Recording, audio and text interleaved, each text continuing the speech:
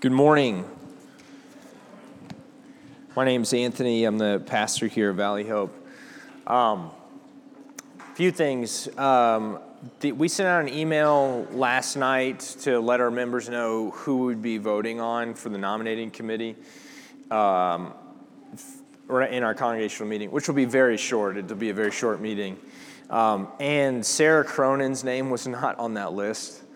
And that was totally my fault and not intentional at all. So whatever list you got in your email, it's that list plus Sarah Cronin. I was just looking at an email, trying to transpose that to a text, and I just messed up. So she's in there. Just put that in your calculus. And we're happy about that, for the record.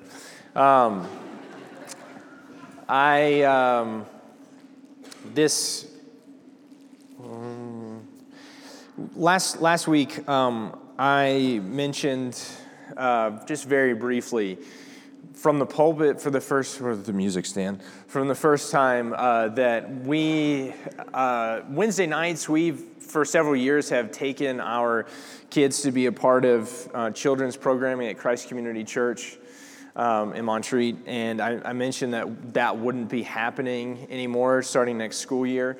That was the first time I said that from up here. Most people, I think, already knew that. But just to speak clearly to that is not because we are now fighting. There's not a war between us and Christ Community. You are still allowed to be friends with people at Christ Community. This is not like the Sharks and the Jets. There's a lot of kids. I don't know if you noticed, but we have a lot of kids. They're a big church. They have a lot of kids. We filled up that building. Their youth ministry just forfeited their room on Wednesday nights for all of the semester just because there wasn't any more room for kids. So it's just a space issue. We're not mad at each other by any means. And in fact, there's still the hope that if somehow we could figure out a scenario where we were all together, that would be the preference. That's still what we want. So I say all that because we love Christ Community Church in Montreat. They are not just an EPC church that's close to us. They helped plant us and keep us alive for years. We love people over there. We have dear friends over there. And that's going to stay that way. And we're partners in mission in this valley. So please make sure you understand that. And if you're a parent, help your children to understand that too.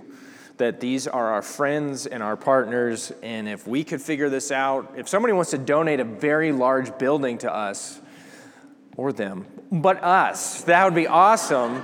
And we would solve this problem. So you can make your checks out to Valley Hope Church.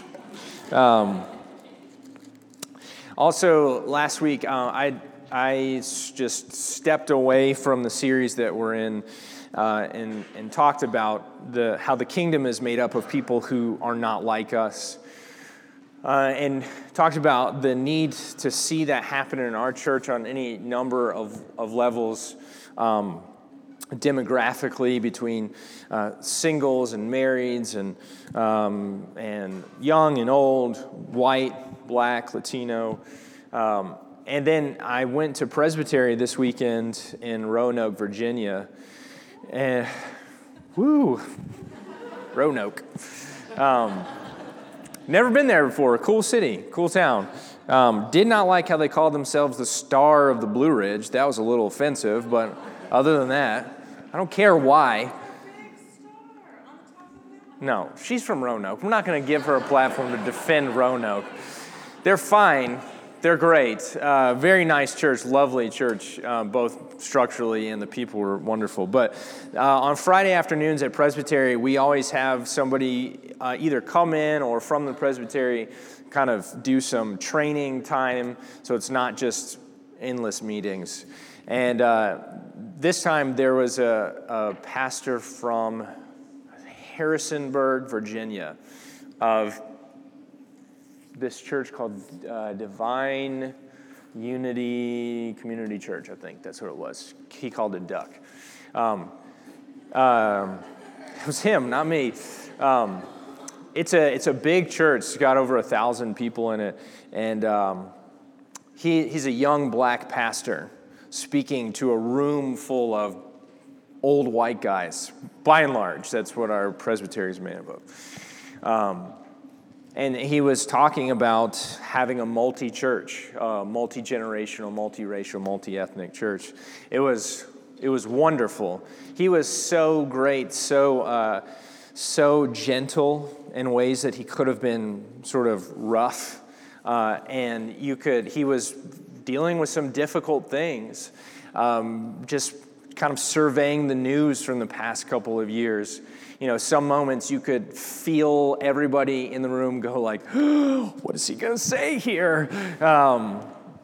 And he just was very, very gentle, but also very clear and plain. And so it was just nice. It was cool for me to see that we talked about this in our church on Sunday. And then a few days later in our presbytery, in the larger body that we're part of in the EPC, talking and thinking about the same sort of thing. And I was just really encouraged. This church that he's a part of, it's not an EPC church. They are, what did he say? I think they're something like 40 or 50% African American, 30-40% white, and then lots of other things on the board. And his point was the same, that God demonstrates the power of the gospel when his people come together like this. And it requires costly sacrifice. That in order to be hospitable like this, you have to say, well, I'm not going to have everything my way. And that's just how it's going to be, so I can make space for people who are not like me. It was a real encouragement, and I hope that we follow that example, that we don't want to just look the same. We want our tables to be filled with people who have different skin color than us and have different demographic status than us, socioeconomic status, because such is the kingdom of God. So I hope to see that happen for us here and in our presbytery at large. One other note from presbytery, and I just tell you this because I want you to feel connected to the body that we are connected to. We support several missionaries. Most of them are EPC missionaries. One family, the Dean family, is in Central Asia, and Lynn Dean, her mother recently died, and they came back for that, and were coming home for some leave, and basically while they were at presbytery, she found out her father died. So it's happened very close together, and it's what they're doing is already supremely difficult, and then to lose both of her parents within the space of weeks is just added on top of it. So I'd encourage you to be in prayer for them. I'd like to pray for them now, as well as Andrew Brunson, missionary in Turkey who's been imprisoned, bogus charges. He's from here. His home church is Christ Community. He's an EPC pastor. So I want to just pray for them. That's our family, and we want to pray that God brings them comfort and healing in their hearts, and obviously we want to pray that Andrew Brunson would be set free. He's got a trial, a second phase of his trial theoretically coming up in a week or so, and we just hope that this cycle of political tit-for-tat bargaining would be broken and that our brother would be able to just come home. All right, would you bow your heads and pray with me? God of all comfort, we thank you that we can look to you, our Lord, our Father, our Comforter. And God, I pray right now this morning for the Dean family and the grief that's there, losing parents, in-laws, grandparents. They've given everything for the sake of your name and your fame, and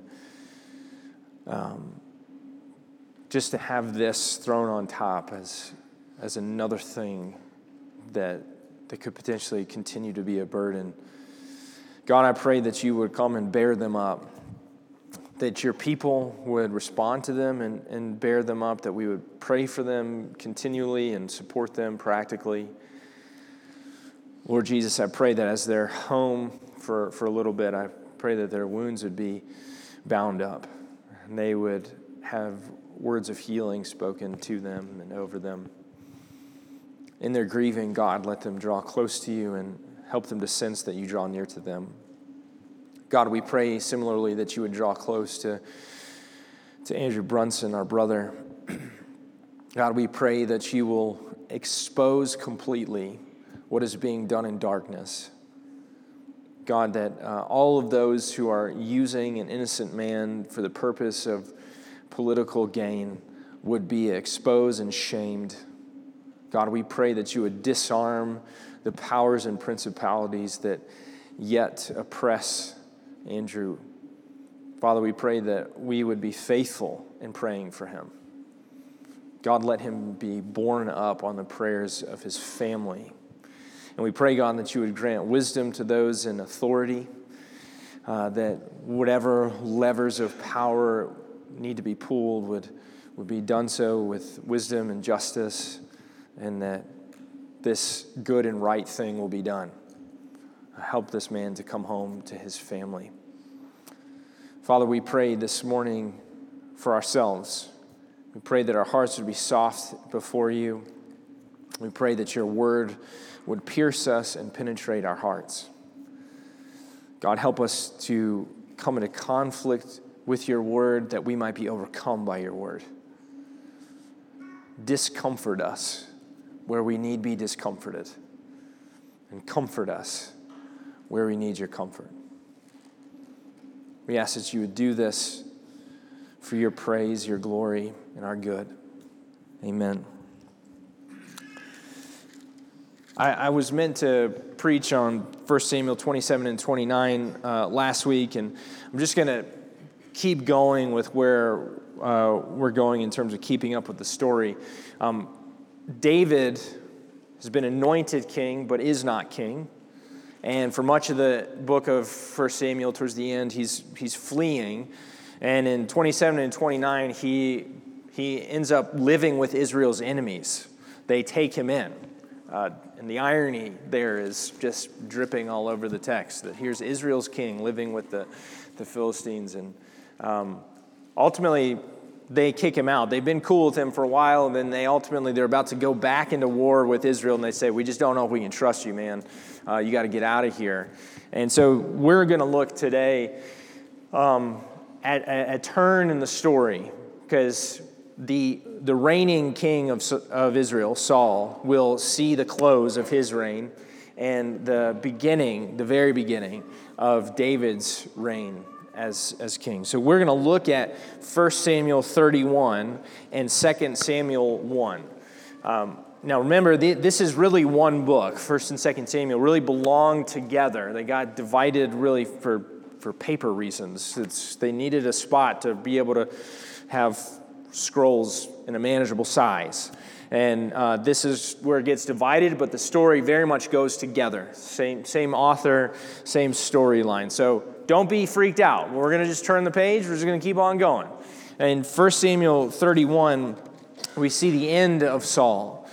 And Saul's end is tragic and sad. He's with his son Jonathan in battle. They're surrounded. He knows that the end has come, and basically he cannot bear the idea that he would die at the hand of the Philistines. He just doesn't want to see that his life end in the worst way that he can imagine. So he says to his armor bearer, "Draw your sword, thrust me through with it, lest these uncircumcised come and thrust me through and mistreat me." His armor bearer basically can't do it, and he falls upon his own sword, and his armor bearer does the same. And Saul's reign ends this way. He dies at the hand at his own hand so that he doesn't die at the hands of his enemy. The bodies of his sons are around him. His kingdom is in ruin. And in fact, the Philistines do find him the next day and mistreat him just as they feared.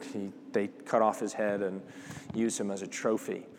2 Samuel chapter 1 is David, the story of David hearing the news of Saul's death. And we have been tracking along with David being opposed by Saul, chased by Saul, hounded and hunted by Saul. And now David is finally free of the threat of Saul. It's this interesting story. David is in his camp. He's fought his own battles just before this. And this Amalekite foreigner comes to him with his robe torn and ashes on his head. And the Amalekite gives his version of Saul's death. And it doesn't match up with the story that we see in 1 Samuel 31. And the question is, what's going on here? And it seems really that the Amalekite is grabbing a hold of this opportunity to try to gain some favor with David. He figures David's going to be pumped. Saul is dead. David gets to be king. And the Amalekite wants to be the one to sort of have a hand in this. So he doesn't want to play it too strong, but just enough of him in the story to get some credit. So he brings the crown of Saul and the armband that Saul wore to David as these symbols of royalty. And he says, Saul was leaning on his spear, trying to kill himself. And he said, I basically just helped him along. I helped end his life. He's hoping that these tokens of power and maybe helping David get to the throne, it seems like he's trying to angle for some position in David's kingdom. And David says, "Where do you come from?" And he answered, "I'm the son of a sojourner in Amalekite." And David said to him, "How is it you are not afraid to put out your hand to destroy the Lord's anointed?" We've seen this already in David's story, that he will not put his hand and actively oppose Saul. He refuses to do it on multiple occasions, repents for even touching Saul's robe. And the Amalekite has misplayed his hand. He has come to the wrong guy with this tactic. Then David called one of the young men and said, "Go execute him." And he struck him down so that he died. And David said to him, "Your blood be on your head, for your own mouth has testified against you, saying, I have killed the Lord's anointed." So, that didn't work out. Now, David is going to properly respond to the news of Saul's death. And this, we would say, is maybe a moment for David to do the happy dance. He doesn't have to live in a cave anymore. He doesn't have to live with the foreigners. In one story, he's pretended to be insane, like letting his hair grow out and babbling and drooling all over himself. All of this is over. Now it's his time to shine. But in fact, we see something different, and we'll read together starting at verse 17 of chapter 1 in 2 Samuel. David lamented with this lamentation over Saul and Jonathan his son. And he said it should be taught to the people of Judah. Behold, it is written in the book of Jashar. We don't know what that is. Just don't ask. We don't know. He said, "Your glory, O Israel, is slain on your high places. How the mighty have fallen. Tell it not in Gath. Publish it not in the streets of Ashkelon, lest the daughters of the Philistines rejoice. Let the daughters of the uncircumcised exult. You mountains of Gilboa, let there be no dew or rain upon you, nor fields of offerings. For there the shield of the mighty was defiled, the shield of Saul not anointed with oil. From the blood of the slain, from the fat of the mighty, the bow of Jonathan turned not back, and the sword of Saul returned not empty. Saul and Jonathan, beloved and lovely, in life and in death they were not divided. They were swifter than eagles, they were stronger than lions. You daughters of Israel, weep over Saul, who clothe you luxuriously in scarlet, who put ornaments of gold on your apparel. How the mighty have fallen in the midst of the battle. Jonathan lies slain on your high places. I'm distressed for you, my brother Jonathan.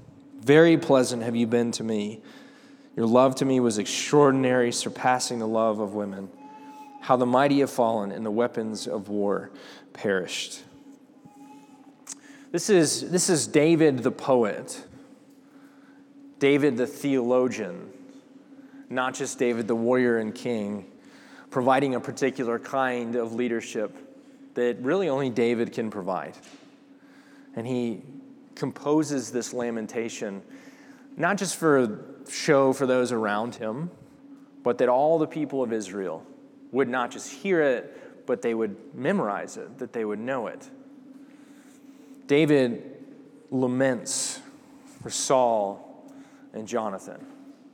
This is a really unexpected, surprising turn of character for a man who we have seen is full of unexpectedly good character. You know, he's had many opportunities to put his hand against Saul, to kill Saul even. And he just won't do it. And even here, when not even Saul would be there to see him gloating, David instead laments what was not. It's worth stopping here and looking back on Saul, this character that Saul was in the story, this first king of Israel. And it's important to track his downfall. You know, we saw him as this almost overly humble guy to begin with. He just wanted to take care of his donkeys, and he gets called into this office. And yet, very quickly, we see this stubbornness of character in him, that he just can't hear and obey the word of the Lord. And there's also this sort of darkness that swirls around his story. You know, he's a tormented man. That's really the language of the text. He is tormented.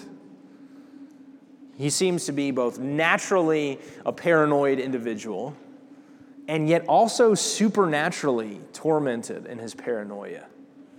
And he just spirals in this cycle of mistrust and distrust, this desperation to hold on to power, so that he'll even attempt to murder his son. You know, it's worth asking as we look at this dark figure who fades out of the story. You know, why does this happen to him? Are we meant to see Saul as this victim who has no control, no agency in his story, who is really subject to his natural paranoia and these supernatural forces, and really was basically crushed under the wheels of destiny or something? And that's really not the picture that 1 Samuel presents to us of Saul. Saul has next to him for much of his story the prophet Samuel, who gives clear advice and even direction from God. And before even David is on the scene, Saul refuses the clear direction of God. And so the path that Saul sets out on is not one that he is pushed down. It is one that he chooses. And all the way down this road of darkness and mistrust and murder and ultimately judgment, Saul is not being dragged down unwillingly. He is running down this path. Saul is this sobering reminder that when you follow your darkest natural inclinations, you will reach the bottom. That way lies death. It's tempting to believe like, I'm fine now, and therefore I will always be fine. Because that's sort of our natural inclination as people, is to project into the future what we've experienced into the past.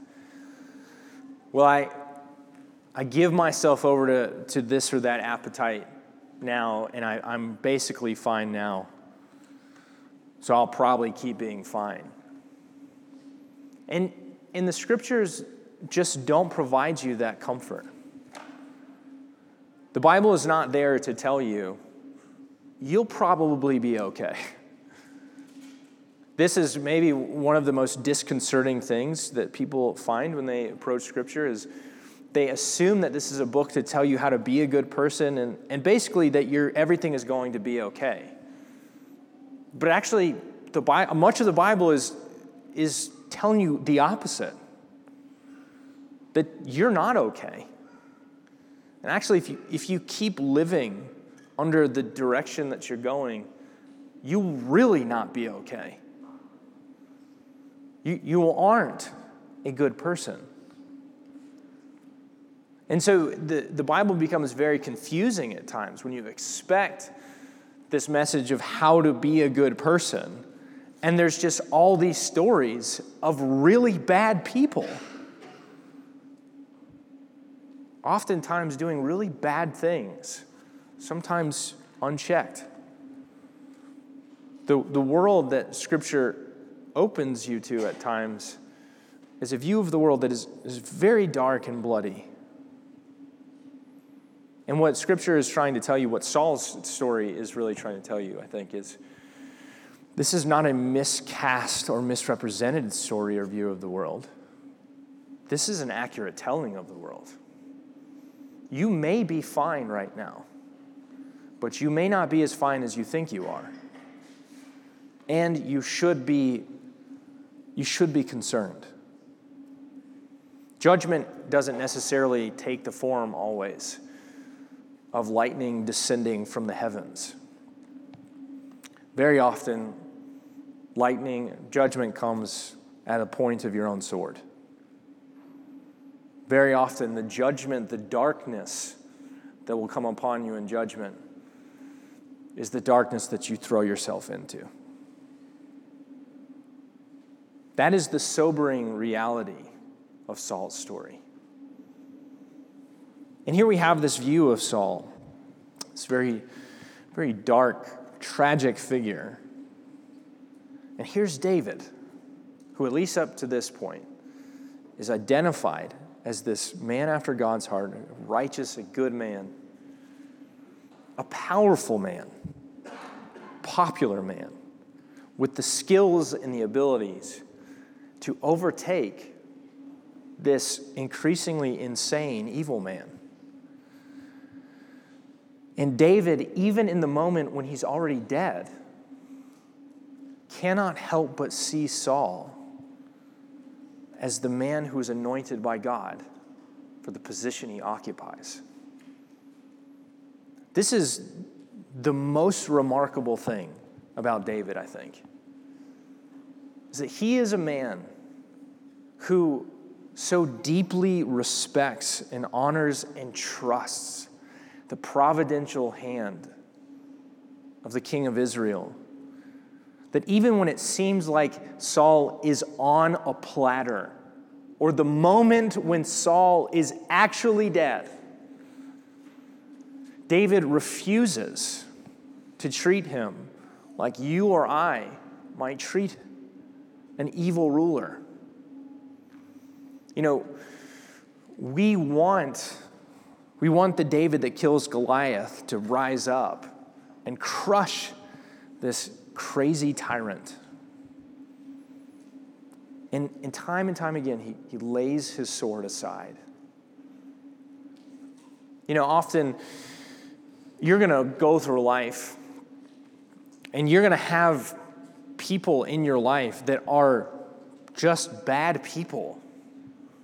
They're bad bosses, they're inconsiderate at best, they're abusive, malicious. And the temptation will always be, I have to overthrow them. I have to actively seek to overthrow them. You know, Peter writes this letter, 1 Peter, to a church that is persecuted. They're on the verge of death. some of them who receive his letter in 1 Peter, they will die at the hand of a wicked empire. And Peter writes these instructions in regards to how they should treat the empire. Crazy, possibly even crazy King Nero.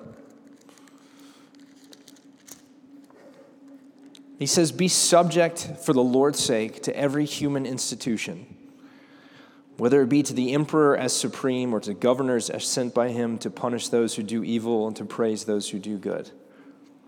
He goes on to say, "Honor everyone, love the brotherhood, fear God, honor the emperor."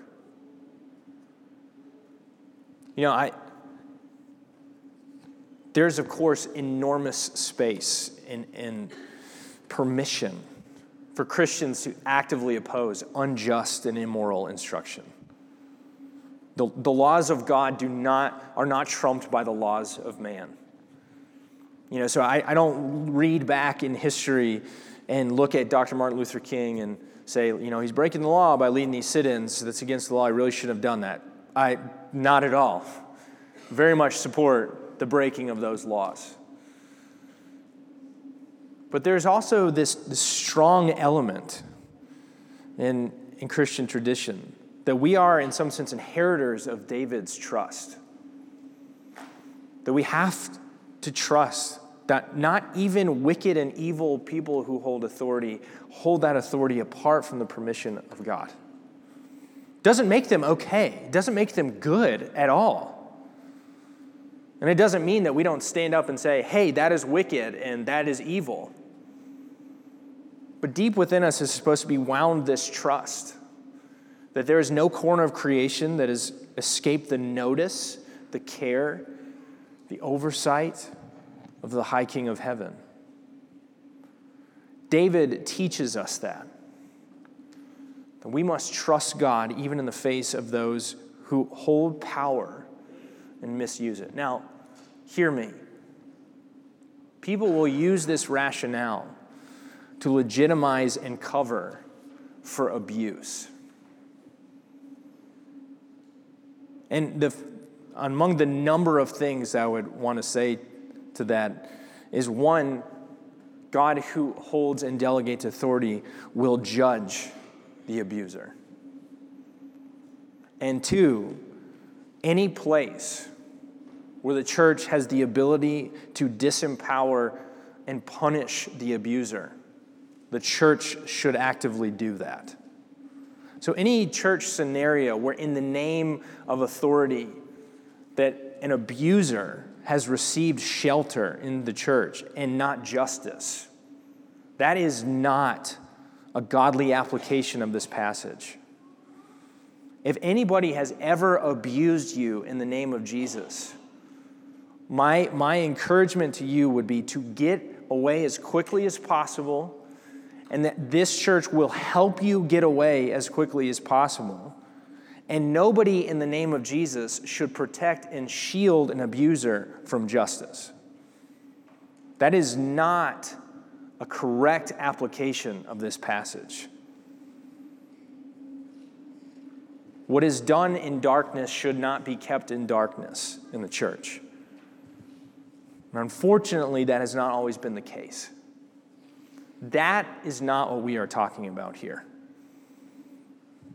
We are on the side of the abused and the mistreated. And yet, somehow, even in the midst of mistreatment and abuse, even if we must run away as David ran away, our hope is ultimately in the God who declares himself to be King of heaven and earth. That God, that King, will ultimately bring his sword down on those who are unjust and wicked in their wielding of power. Now, David, he writes this poem, this song of lament, mourning what Saul could have been. Saul is involved in giving good things to Israel, leads leads the people of God into some victories. But the heart of the lament is really for Jonathan, his friend.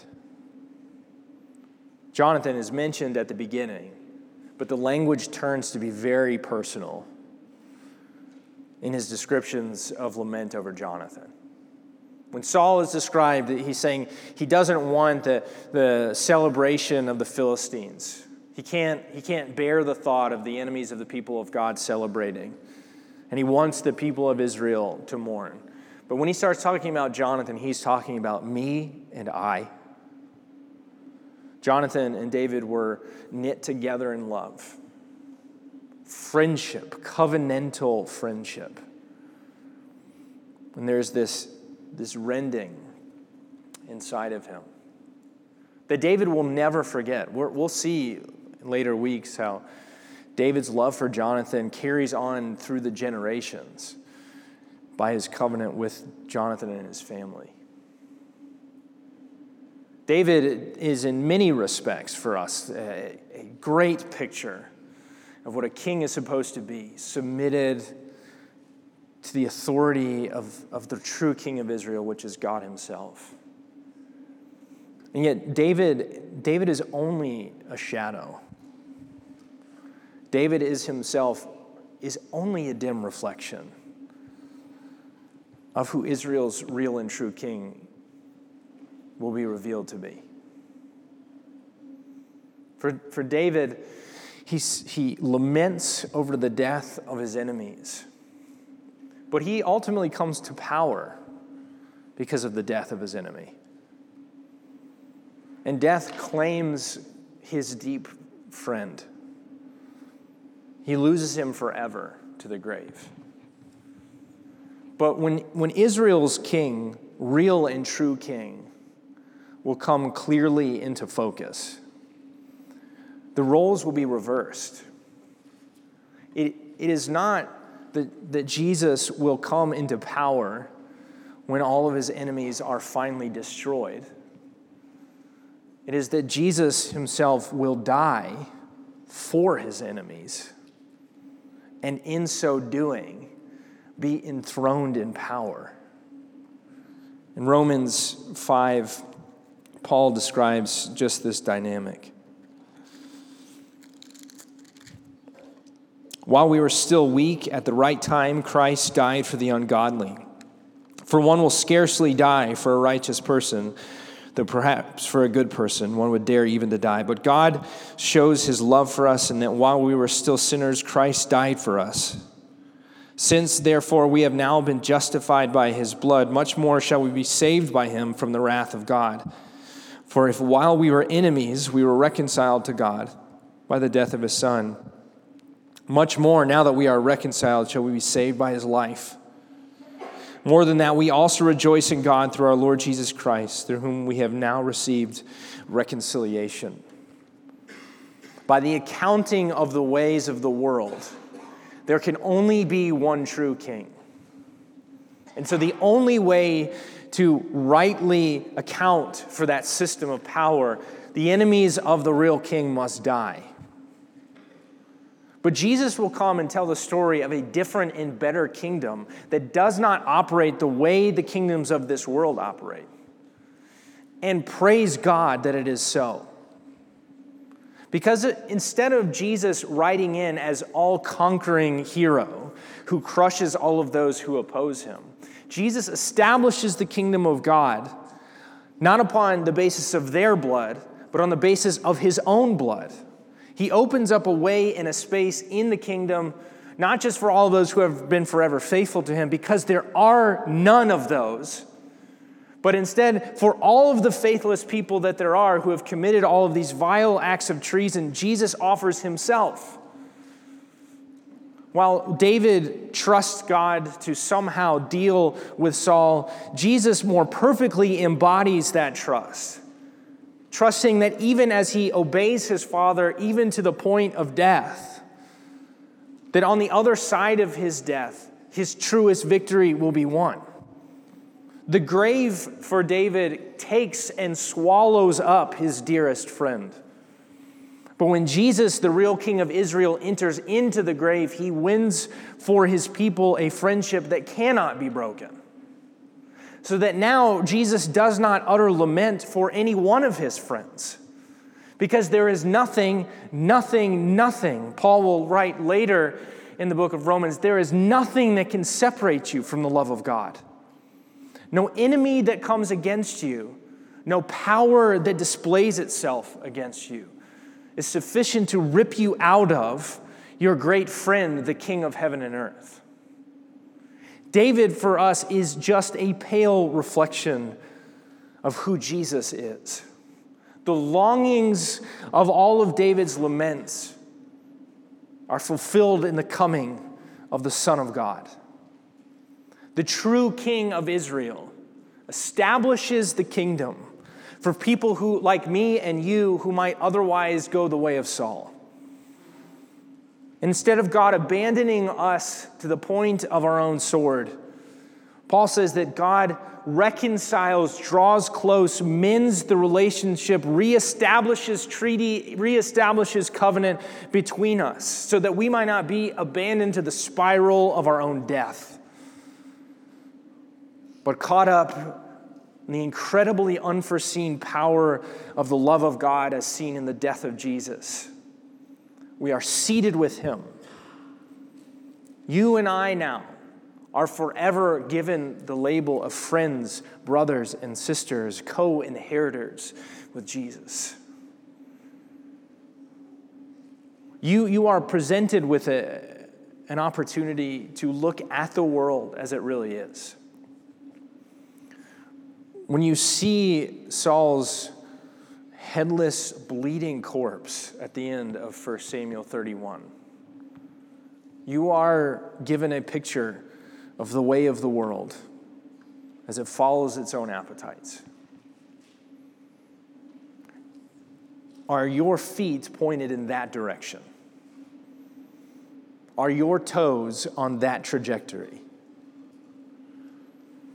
The scripture is presented to you this morning that you would stop and that you would turn away. Do not continue to be a participating agent in your own demise.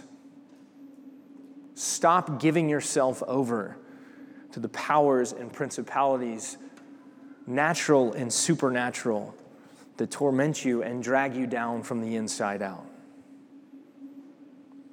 God does not want you to end up like Saul. And on the other hand, is the God who answers the lament of David. The God who dies for his enemies and establishes forever covenant with his friends, won and secured for you by Jesus. Jesus stands before you enthroned, lifted up on the cross. This is the supreme way in which he has chosen to glorify himself. Have you gotten confused on that? Have you lost sight of that? Have you been just drifting along, easily caught up in the ways that you so naturally go? Have you forgotten the miracle, the beauty of what Jesus does for his people? Have you heard God declare you his friend? This morning, you are encouraged to respond to this King for the first time, maybe ever. Maybe you have been wandering your own way for far too long. You've come to the cross, but then you've gone your own way. Wherever you are is not too far away from him. You are not in the grave this morning. However far you might be from him, you are not too far for him. And if you this morning, you are living with Jesus, you have accepted the goodness of his gift, but you have forgotten to delight, be reminded this morning that your song has been turned from lament to rejoicing. You are called here this morning to celebrate, not to just perpetuate a habit, but to celebrate to enjoy what God has done for you and will always do for you. Because he has labeled you his friend, his family member, forever. Would you join me in prayer? Father, we thank you for your mercy. God, we thank you that you are better than David ever was by a lot. And no matter how dark our story might be, no matter how we might have followed our own appetites like Saul, you have yet been merciful and kind to us. You have provided a way for us to escape the destiny that we would make for ourselves. While we have been enemies, you have died on our behalf. You have been reconciling us. We have been reconciled. God, I pray that wherever there is yet division between us, wherever we have not experienced that reconciliation, whether it is in some forgotten secret corner of our heart that nobody knows about, the things that we've done in darkness and tried to hide from others and hide from you, whether we have never known you, God, wherever we are in this room along that spectrum, I pray that the truth, the power of the reconciliation of Jesus would be impressed upon us, that we do not need to be enemies any longer, and that though we might yet fall short, it was while we were enemies that you died for us. You never expected us to get there on our own. You expected to carry us the whole time. Jesus, help us to see your cross, see you enthroned in power. You are good, God. You are so, so good. And we thank you, Jesus. Amen.